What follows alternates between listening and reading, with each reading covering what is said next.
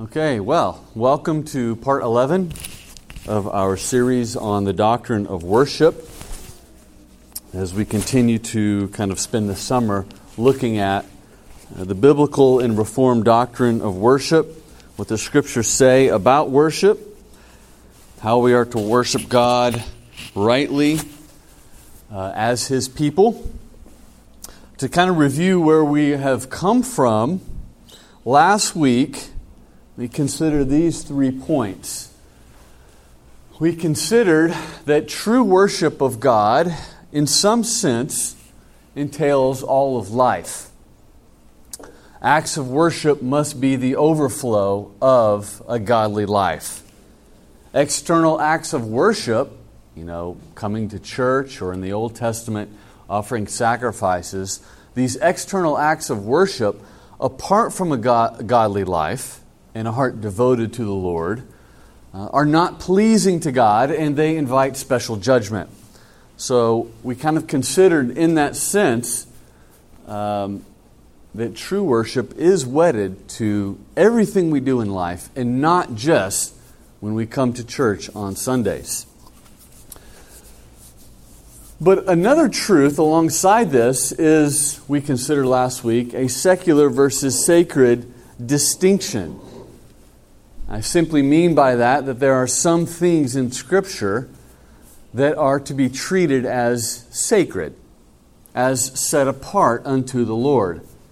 I gave a few examples. We're going to talk about this more, but the Lord's Supper, for example. It is a supper in the sense of like any other supper that we may participate in the world, but it is distinct. It is sacred. It is a set-apart supper. It is a holy supper. It is a special supper. And so we're considering that there are some things in life that are still set apart and distinctive. I want to look at this in the context of worship, of course. And where I went from that is this idea of distinctively Christian worship. And what I argued in that is that there is something unique about Christian external acts of worship. There are things that are uniquely done by Christians as the people of God, as acts of worship and devotion. These are things that especially communicate God's nature and glory and redemptive acts. And these are things that have actually been set apart by God, and He has given His promises to grow us, strengthen our faith, to lead us into perseverance through them. So I argued, I gave the analogy of digging a ditch last week. Digging a ditch may be done from a heart of worship, but it is not an act of worship in and of itself. In some sense, it is, in the sense that it is done from a heart of worship, but it is not something that only Christians do. It is not something that especially or uniquely communicates who God is or what He's done. And it's not something that God has given His blessing to as a means by which to strengthen our faith. And so I make these distinctions so that we can begin to look at worship and corporate worship specifically and with the right lens. So that's where we went last week. Picking up on this today, I want to argue basically that corporate worship is distinct. It's distinct as a practice. It's distinct as a command. I'll explain what I mean by that in a minute. It's distinct in the very elements, the things that we do themselves. And essentially, I want to say that it is the most essential aspect of worship in the Christian life. And what we're going to do is, today is going to be I'm going to need some help. So I hope you have your Bibles or a smartphone handy. We're going to look, basically, we're going to look at our basic plan is just to look at a number of Scriptures. That's it. Just to look at a number of Scriptures, and next week I'm going to pull them all together. But you'll be able to see kind of what we're doing, what I'm arguing for as we look them up. So the next week, I'm going to make this argument that Scripture teaches that corporate worship is distinct, and then I'm going to look next week at why it's distinct. And we'll consider the presence of God in corporate worship, and then, of course, worship and the law-gospel distinction as well, which will lead to a better understanding of what is permissible in worship, elements and practices and attitudes that are permissible in worship. So this is basically the big picture. I want to argue that true worship is found here in the middle. It is a combination of public worship, private worship, and an obedient godly life. True worship is not just public worship. It's not just private worship. It's not just a godly life. In fact, if we overemphasize one or the other, there is an imbalance. And it's going to hinder the fruitfulness of God's people. And that's our goal, right? To bear fruit, pleasing to God, to adorn the gospel, to walk obediently. Well, true worship is found right in the middle of those three things. However, at the same time, very visual today. Got another graph for you. Check this out. I'm also going to argue that even though it is a combination of all three, public worship is that big wheel, that big gear that really essentially pushes the other two, drives the other two. I'm going to argue that it's the most essential and central aspect of these three things in the Christian life. And public worship is what fuels godly living. Public worship is what fuels private worship. So it's not to say that public worship is more important than the other two, because that would seem to imply that the other two are less important or aren't important. And think of what Jesus says to the Pharisees when He comments on their lack of love and justice and mercy. He says, you tithe on every mint and dill and cumin, every little herb that you get. You set aside 10% in strictness. He says, but you neglect justice, mercy, the love of God. And what does He say? He says, these you ought to have done without neglecting the other. It's not that godly living and private worship are less important. That's not what I'm trying to say. I'm saying all three are equal, but there is one that drives and fuels the other one. There is two others that feed off of something else. And that's kind of the big picture of what I want to communicate in this. So, the main question here, what we're dealing with today. This is the question that we want to answer. If we can worship God anytime and anywhere, not just in a temple, right? Not just at a specific day or time, but anytime we can worship God in our homes. And if all of life is worship in some sense, which I argued last week, love, justice, and mercy, if obedience is better than sacrifice, as we read in the Old Testament, if all of these things are true, then why go to church? That's the main question I want to answer today and next week. If we can worship anywhere, why go to church? If it truly is spiritual, if it truly is something that we do in all of life, then what purpose then is going to church?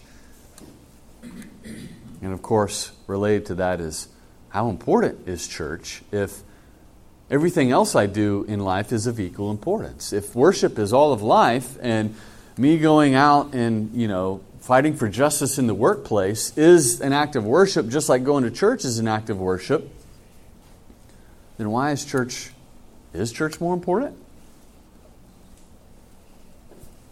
That's the main question. Why go to church if worship is all of life? And so what I've done here is we're going to do some survey of Scripture. And I put the red here things that I'm hoping that you all, one of you, we need some help here. We'll grab one of those verses and read them for us. I'll cover the black. I'll either summarize or read them. I have them in my notes so we can move through quickly. But I want to look at corporate worship in the Old Testament and then corporate worship in the New Testament. Remember, I'm arguing that worship is treated as distinct from all of life in the Scriptures. And so let's begin by surveying a few passages. Exodus 3:12. Will someone look that up? I got it. He said, "But I will be with you, and this shall be the sign for you that I have sent you when you have brought the peoples out of Egypt. You shall serve God on this mountain." So this is God talking about the Exodus. And He gives the reason for the Exodus. And that reason is that they might... Let me find it here. Where am I? Yeah, there we go. That when you have brought the people out of Egypt, He tells Moses, you shall serve me on this mountain. You see, the purpose of the Exodus was corporate worship. They could worship God privately in Egypt. But they could not worship in the way that God wanted them to worship.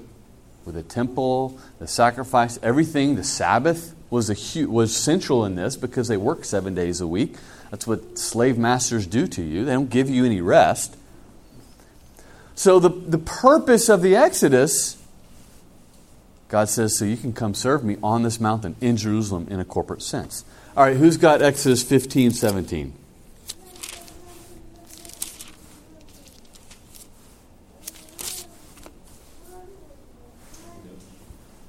This is the Song of Moses, Exodus 15:17. Somebody be looking up Deuteronomy 12 while Kim gets that.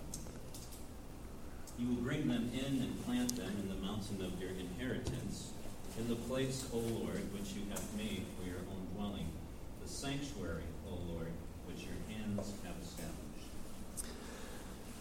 This is a Song of Moses talking about the deliverance. And the promise here is that you have made for your abode, the place, O Lord, which you have made for your abode. What is an abode? What? House. A dwelling. Right? And this is the sanctuary that your hands have established. You see, this is Moses singing about the fact that God brought them out to worship so that He could dwell among them. Of course, that's a theme repeated all throughout the Old Testament. We're not really going to get into it. I'm just going to assume that you know it. But the temple represented the dwelling of God. That's when the judgment fell upon Israel in the exile, they visibly saw the cloud leave the temple. The presence of the Lord departed. Ichabod was written over the door. So this is talking about God wants to dwell among them, something we'll see more specifically next week. But He wants to dwell with them. All right, next we have in this Exodus 25 and following, and the reason I just cite this is because this is a long list of instructions that God gives Moses. Now that they've been brought out of Egypt, He gives them specific instructions on the ark, the tabernacle, the temple, of course anticipating the temple, but this whole long section of careful instructions on how they were to worship God. He brought them out in order to instruct them how they were to corporately come and worship God.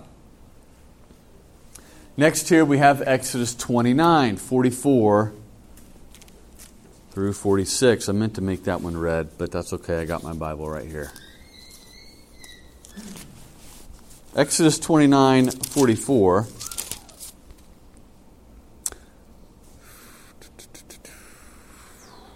says this, I will consecrate the tent of meeting and the altar. Aaron and his priests I will consecrate to serve me as priests. I will dwell among the people of Israel, and I will be their God. And they shall know that I am the Lord their God, who brought them out of the land of Egypt, that I might dwell among them. I am the Lord their God. Here's the same thing. It's not that he couldn't be present with them privately in Egypt. The idea here is God wants to dwell among them. That's why he brings them out. Now, I'll just reference here next just the book of Leviticus as a whole. Maybe for some of you were here when Dr. Humphreys taught through this in the fall and looked at holiness in the book of Leviticus. Excellent Sunday school series study of that. But basically, I reference this because the book of Leviticus is about holiness. It's about corporate holiness, but it's also about personal holiness.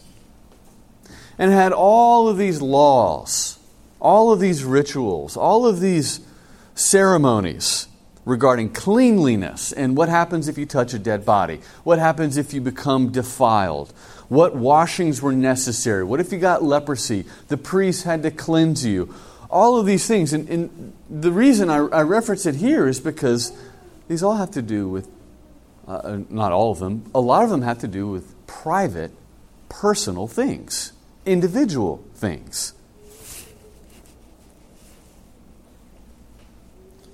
So it's not just worship. Okay, let me put it this way. The temple concerned corporate worship, but you had to privately also pursue cleanliness individually to be able to come and worship corporately. So, of course, we saw last week that Israel took all of the laws to their extreme and neglected the obedience in all of life, which was essentially disobedience. But here, simply to illustrate the point that corporate worship entails both private worship and communal worship. That's my point in referencing the book of Leviticus. All right, who's got Deuteronomy 12? Okay, go ahead. When the Lord your God cuts off before you the nations whom you go into dispossess, and you dispossess them and dwell in their land, take care that you not be ensnared to follow them after they have been ensnared before you, and that you do not inquire about their gods, saying, how did these nations serve their gods, that I also may do the same? You shall not worship the Lord your God in that way, for every abominable thing that the Lord hates they have done for their gods. For they even burn their sons and daughters in the fire to their gods. Everything that I command you, you shall be careful to do. You shall not add to it or take away from it. This really gets at the regulative principle, which we're still probably a month away from touching on. But I cite it here to remind us that God cared very much about how they were to worship and the things that they were to do. People of Israel. Everything I command you, you shall be careful to do. You shall not add to it or take away from it. You don't have the freedom to devise your own way of worshiping me. You don't have the freedom to look and say, oh man, the pagans, they really have a nice band.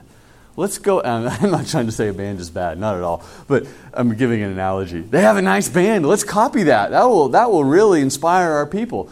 They did not have the freedom to look and see how other people and other religions were worshiping and incorporate those things into their worship.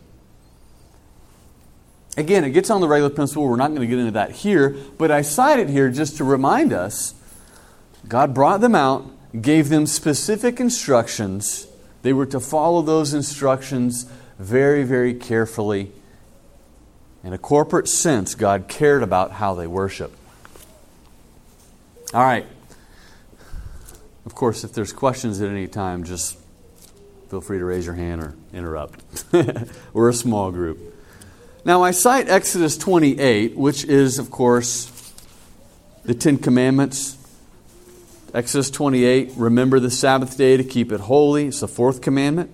6 days you shall labor and do all your work, but the seventh is a Sabbath to the Lord your God. Again, we're going to talk about the Sabbath sometime next month. We're not going to talk about it in detail today, but I cite it here and then in Leviticus 23 to show you kind of the ultimate purpose of the Sabbath. In Leviticus 23:3, the Lord says, 6 days shall your work be done, but on the seventh day is a Sabbath of solemn rest, a holy convocation. You shall do no work. It is a Sabbath to the Lord in all your dwelling places. What is a convocation? A gathering. A convocation is a sacred assembly. The Sabbath was not just a personal day of rest in the Old Testament. It was a day of worship. Convocation is plural. A day of corporate worship. A day of a sacred assembly. And this is the very same language, the very same word that the New Testament picks up on to speak about the gathered church in the New Testament. In fact, we're going to get to some of those references in the New Testament, where they talk about the church as a gathered assembly, a convocation, a holy convocation. So again, I'm just trying to give a big picture here of a corporate sense. Even the Sabbath concerned corporate worship in the Old Testament. Language is picked up by the New Testament. And lastly, I referenced the book of Psalms because what do we see in the book of Psalms? I was glad when they said to me, let us go to the house of the Lord. Corporate, corporate, corporate. But you also see private, right? You see David. I'm on my bed with tears. I cry out to the Lord. You know, you see both. But without a doubt, you see more emphasis on the sacred assemblies and corporate worship and let everything that has breath praise the Lord. The corporate aspect of worship in the Old Testament. All right, now let's go to the New. Got 4 verses there. If you would, I'm just going to ask right now, raise your hand. Acts 1:12, Kim. Acts 27. Who's got it? John. 1 Corinthians 16. Trent. Hebrews 10. Jason. Thank you. Now again, we saw corporate worship in the Old Testament. Now let's look and see about corporate worship in the New Testament. Again, we're not, private worship, we've already talked about that. Private worship, we see it in both Testaments. But what about corporate worship? All right, Kim, Acts 1:12 through 14. Then they returned to Jerusalem from a mountain called Olivet, which is near Jerusalem, a Sabbath day journey. And when they had entered, they went up into the upper room where they were staying. Peter, James, John, and Andrew, Philip and Thomas, Bartholomew, and Matthew, James the son of Alphaeus, and Simeon the Zealot, and Judas the son of James. These all continued with one accord in prayer and supplication with the women and Mary, the mother of Jesus, and with his brothers. So right away after the ascension of Christ, we see them gathering together in one accord to devote themselves. That's not just one prayer meeting, but this is devoting themselves to prayer together.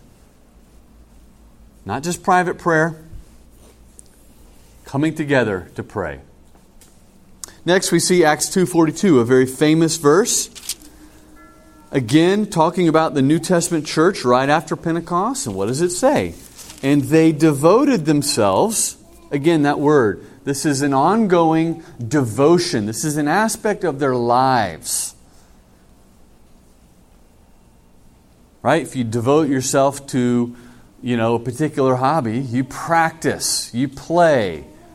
Right? You read about it. You think about it. This is devoting themselves. And they devoted themselves to the apostles' teaching, to the fellowship, to the breaking of bread, and the prayers.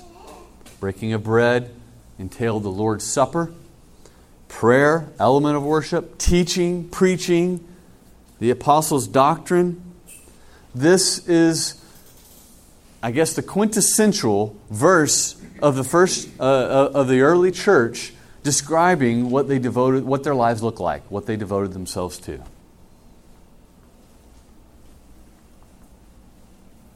So devoting themselves is not just private acts of worship in all of life, but coming together and devoting themselves together with these things. All right, Acts 27. On the first day of the week, when we were gathered together to break bread, Paul talked with them, intending to depart on the next day, and he prolonged his speech until midnight. I reference this because, again, it's another gathering. In fact, the word here is gathered together as synagogue, or synagogue would be the Greek. This is sacred assembly. This is that word of holy convocation. They gathered together. Paul here intentionally delayed his journey one day so that he could, on the first day of the week, come together and teach them, the church there. In fact, it makes, again, we're going to consider this in a few weeks, but the New Testament makes a point to emphasize that this was the first day of the week. Normally, think about it. You ever hear the New Testament say on the third day of the week, on the fourth day of the week, on the sixth day of the week? No. The only reason you would reference the first day of the week is if there's something you're trying to communicate about the first day of the week. And we see that on several, both in the Gospels and in the early church in the New Testament, this emphasis on the first day of the week. And what are they doing on the first day of the week? They're worshiping. We're going to get into that when we talk about the Sabbath. 1 Corinthians 5:4. We're going to talk about this passage again next week too, when we talk about God dwelling among His people. But here's this instance of, there was sin in the Corinthians church, and Paul is rebuking them. And he says, when you are assembled in the name of the Lord Jesus Christ, and my spirit is present with the power of our Lord Jesus, you are to deliver this man to Satan, and so on. Again, I reference it because it talks about an assembly and convocation again. When you are assembled in the name of the Lord Jesus Christ, that's a corporate holy convocation. And the Spirit of Jesus is present with you in a special and unique way. Even acts of church discipline are holy acts of worship. So again, a corporate sense, God is present. They are coming together corporately. All right, 1 Corinthians 16, 1 and 2. Now concerning the collection for the saints, as I directed the churches of Galatia, you also are to do so. On the first day of every week, each of you is to put something aside to store it up, as he may prosper, so that there will be no collecting when I come. And when I arrive, I will send those whom you credit by letter to carry your gift to Jerusalem. If it seems advisable that I should go also, they will accompany me. All right, so on the first day of every week, I'm going to argue that's a pattern. Every week, that's a command too. It's in the imperative. It's not like, oh, since you happen to be coming together on the first day of every week, do this then. He's saying, no, when you come together on the first day of every week, put aside something. This is where we get this notion that giving is an act of worship. Right? Giving is an act of worship, but they're coming together on the first day of the week, and they're giving their gifts corporately. No explanation is needed for why it's on the first day of the week. They already know what's going on. The practice was already there.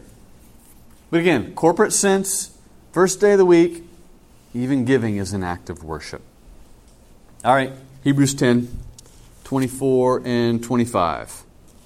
And let us consider how to stir up one another to love and good works, not neglecting to meet together as is the habit of some, but encouraging one another, and all the more as you see the day drawing near. So the idea here is, how are we to stir up one another to love and good works? Well, one way in which we do that is not neglecting to meet together. Corporate worship. as is the habit of some, but encouraging one another. And all the more as you see the day drawing near. You see, how do you stir someone up to good works? How do you encourage one another? One aspect of that is simply showing up faithfully and worshiping God. Just coming to church so that you sing alongside other brothers and sisters in Christ, and you pray alongside with them, and you study the Word of God alongside with them. You join hands with them. You participate in the Lord's Supper alongside of them. That's one central way in which we stir one another up to good works. And too often we think, well, how do I encourage someone? I've got to take them out to coffee, or I've got to give them a motivational speech. Well, yeah, sometimes, absolutely, that's necessary. I'm not arguing otherwise. But another way in which we do it is just joining to worship alongside them. Let's not overlook that fact. So from this survey, what we've seen? We have seen that God commanded Israel to corporately gather in worship in the Old Testament. The examples that we see in Scripture, like the Psalms, demonstrate this well. So again, here's a command. This is what you're to do. Don't add anything or take away. But also we see it as an example. This is what they were doing. What do we see in the New Testament? God commands the New Testament church to gather corporately in worship. Don't neglect to meet together on the first day of the week. And then the examples in Acts and the epistles demonstrate that this is what they were doing as well. This is how we build a doctrine. We look at the command or example in Scripture. I'm just going to have to go ahead and get it out here. That's why baptism. There's no command or example of infant baptism. I know that's debatable. But you form a practice, you form a doctrine partly based upon not just an example of Scripture, because a lot of Scripture is narrative, and you can't just say, well, they did this, so I did this. But when you see both, it's very important. So, now let's turn and look to the distinctive elements of worship, and we have, 7 minutes, so we're going to have to be quick here. But I don't think there's going to be any disagreement about what's going on here. What about the elements of worship that we see in the Scripture? What I want to argue is that, by and large, these are corporate activities, not private.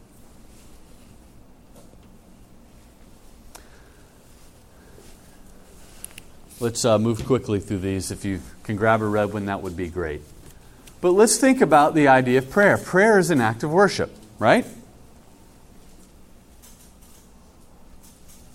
We definitely see some private examples of prayer. We see them in the Old Testament, the Psalms, Daniel, right? He was caught praying in his closet. We see it in the New Testament. Jesus went to this mountain to pray, off by himself, all night in prayer. Jesus even says, go into your room privately instead of standing on the corner and announcing your prayers in public so that everyone can see your righteousness. So we see both, but let's consider a few passages. Matthew 18, 19 through 20. Got it. Again, I say to you, if two of you agree on earth about anything they ask, it will be done for them by my Father in heaven. For where 2 or 3 are gathered in my name, there I am among them. I'm going to jump on this next week when we talk about God's presence in worship, corporate worship. But it's just striking that he says, look, if 2 of you agree on earth about anything, it will be done by my Father in heaven. Prayer, in a corporate sense, is unique.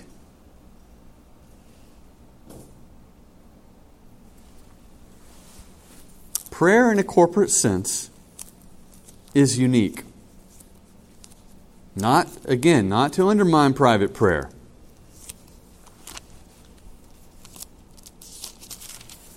All right, Acts 1:14. I think we already considered that earlier. All these with one accord were devoting themselves to prayer. Okay, together with the women and Mary, the mother. They were all coming together to devote themselves to prayer together. Acts 2:42, we already saw that. They devoted themselves to the apostles' teaching and fellowship, the breaking of bread, and prayers. Another corporate emphasis on prayer. 2 Corinthians 1:11. Here we see, Paul says, you also must help us by prayer, he tells the church, so that many will give thanks on our behalf for the blessing granted us through the prayers of many. Prayers of many. This is plural aspect of prayer. And then 1 Timothy 2. I guess whoever's got that, you don't have to read the whole passage. Just go ahead and read the first passage. The first verse, sorry. First verse. First of all, then, I urge that supplications, prayers, intercessions, and thanksgiving be made for all people. So the context here, I'm not going to spend time in it, but he's giving instructions on corporate worship. That's the section that this falls into. In fact, if you look at chapter 3, verse 14, where he turns towards the conclusion of this section, he says, I'm writing you these things so that if I delay, you may know how one ought to behave in the household of God. He's talking about corporate worship. So he's saying, I urge that supplications, prayers, and intercessions and thanksgiving be made for all people. And he goes on down in verse 8 that I desire in every place that men should pray, lifting holy hands without anger and quarreling. And then he goes on to address the women and such as that. The idea here is that prayer is an aspect of corporate worship. I hope that's a very undisputable fact in the New Testament. So, prayer, corporate activity. Let's look at singing. Oops, there we go.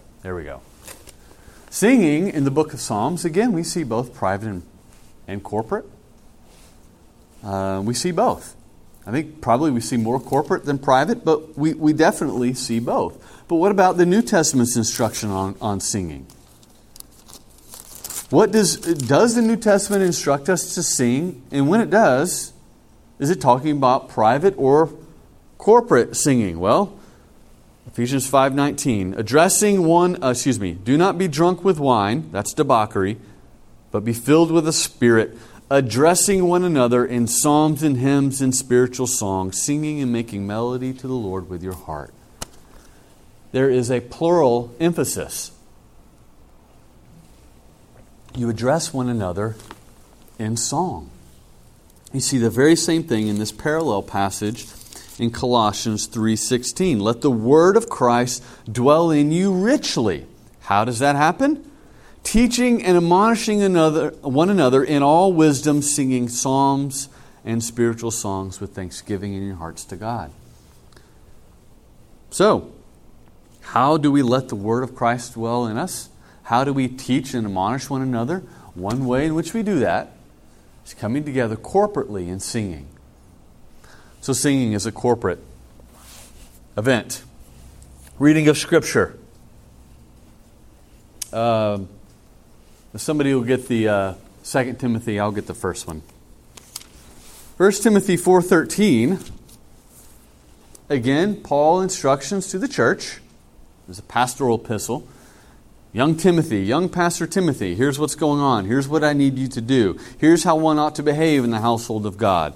And he's giving him this list of commands, and he says here, until I come, devote yourself to the public reading of Scripture, to exhortation, to teaching. The public reading of Scripture. Something that should take place in a corporate public respect. 2 Timothy 4. Who's got that? Go ahead.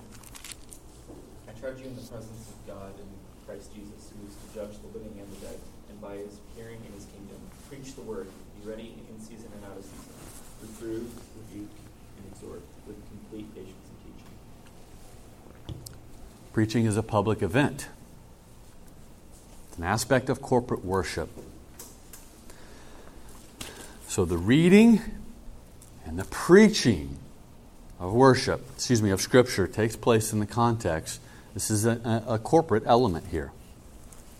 I do want to point just briefly, I don't want to be controversial, but there is no example or command in the New Testament to read privately. In fact, the only one that I can think of is when the Ethiopian eunuch is reading the book of Isaiah, and he says, I don't have anybody to explain it to me. I don't know what's going on. But there's no command that tells us to read through the Bible in a year or something to that respect. I don't want to imply at all that it's not our duty, because it is. They didn't have the Scriptures like we do. We have a copy of it available. If you wanted to hear the Scriptures, you had to go to church back then. The New Testament reflects that. But I do want to point out one thing in 1 Peter 2:22 through 2:3. Peter tells the church, having purified your souls by your obedience to the truth, for a sincere brotherly love, love one another earnestly from a pure heart, since you have been born again, not of perishable seed, but of imperishable, through the living and abiding Word of God.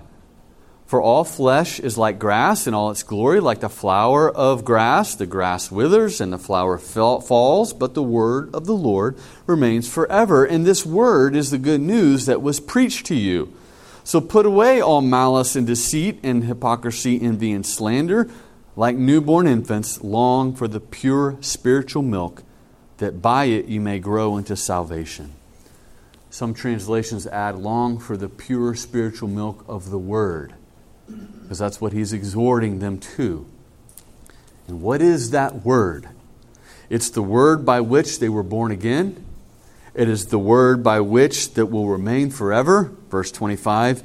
And this Word, verse 25, is the good news that was preached to you. The exhortations in Scripture, in the New Testament, around the Word of God, concern the public reading of Scripture, preaching of Scripture, I say probably by implication, the meditation on Scripture. Couldn't you also say, though, that make the argument that when Christ says to feed on Him, that would mean or imply the abiding in the Word? Absolutely, because He is the living Word of God, without a doubt. And that's what I'm saying. We have means now to do that in ways that we didn't have before. We have our own copy of Scripture, like they did not have before. And we would be foolish and, yes, disobedient if we neglected to read and study Scripture on our own. But my point is I just want to bring up that whether you argue that it's historical circumstances or not, the emphasis on Scripture in the New Testament all falls upon the corporate activities of public reading of Scripture, listening to it, and the preaching. All right, I'm not going to go through these because we've got 1 minute. But basically, the Lord's Supper is also a corporate event. In 1 Corinthians 10, it talks about that the Lord's Supper is not a participation with one another. And then in 1 Corinthians 11, you have Paul rebuking the church because they were being selfish about the Lord's Supper. He's saying, don't you have homes to eat and drink in? The Lord's Supper is a corporate event. You are abusing the Lord's Supper to your own judgment when you treat it as a private event, as a selfish event. And of course, we have no private example or command in the New Testament for the Lord's Supper. It's why I shudder when people do it at weddings, particularly. I think that is, I think it's very dangerous. It invites the judgment of God. Thankfully, God is gracious. Many believers who do that, God is gracious with, and we ought to be gracious with Him as well. But I think that's no small matter of New Testament emphasis, that the Lord's Supper is something that is corporate. And when you separate it as individual, you invite the special judgment of God. And then, of course, we see baptism most often taking place in a corporate sense. John the Baptist baptized Jesus publicly. Acts 2, the Pentecost baptisms were public. We do have some private baptisms in Acts, but I would argue that these baptisms take place outside the local church in the sense that they were missionary contexts. And there was no local church established. And the apostles were acting as the local church for the first century in that sense. So, but baptism as a whole, if we understand it, is something that is corporate. We're making a public profession of faith, and the church is, in a sense, coming alongside us as witnesses to that event. All right, the conclusion here is the weight of New Testament worship falls on corporate activity, both in example and command. And it is impossible and disobedient to obey some of the New Testament commands regarding worship in a private way. I'm thinking particularly of the Lord's Supper or baptism. You don't baptize yourself, right? You don't go home and participate in the Lord's Supper. You abuse the table in that regard. And I would argue as well, if you only did private worship, you would be disobedient as well. You're neglecting to come together. You're neglecting to teach one another in songs, hymns, and spiritual songs. You're neglecting the public reading and preaching of Scripture. So, from this, looking ahead, we're going to argue that corporate worship, why all this emphasis on corporate worship? Because God is present in a special way in the midst of God's people, unlike His presence in all of creation or in our private worship. And we'll see this in both Old Testament and New Testament. And it's unique because if we understand the distinction between law and gospel in the Christian life, it gives critical insight into why we gather in corporate worship and what we're doing in that sense. I'm going to have to explain that. I know you're probably scratching your head, but essentially we tend to look at worship as things we do for God. Well, the gospel teaches us that there are aspects of worship wherein God's doing things for us. And we have to keep that in mind, and this will illuminate why coming together corporately is important. All right. We don't have time for last questions, so let's go ahead and close in prayer, and you can come up to me afterward if you'd like to say something else. Dear Lord, we thank you for the clarity of your word and the volume of revelation which we can turn to and piece these things together, and that we can know, Lord, what your truth is, and, Lord, not be pulled and pushed by all the various opinions out there. We do pray, Lord, that you would bind our hearts to the Word of God and that we would listen to it and not just the opinions of man, but that truly we would devote ourselves to you and what you have revealed through your Spirit. Lord, we need your help in this. We need your grace.